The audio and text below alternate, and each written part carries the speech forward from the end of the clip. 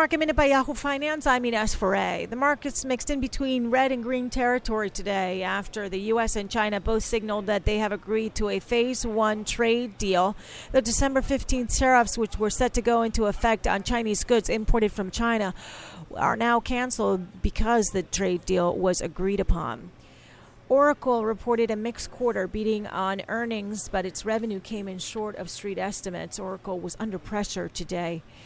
And Adobe hit a record high today after beating on the top and the bottom line for its latest quarter. Broadcom was slightly under pressure after its fiscal fourth quarter results, beating on earnings but seeing some slowing growth in its core semiconductor business.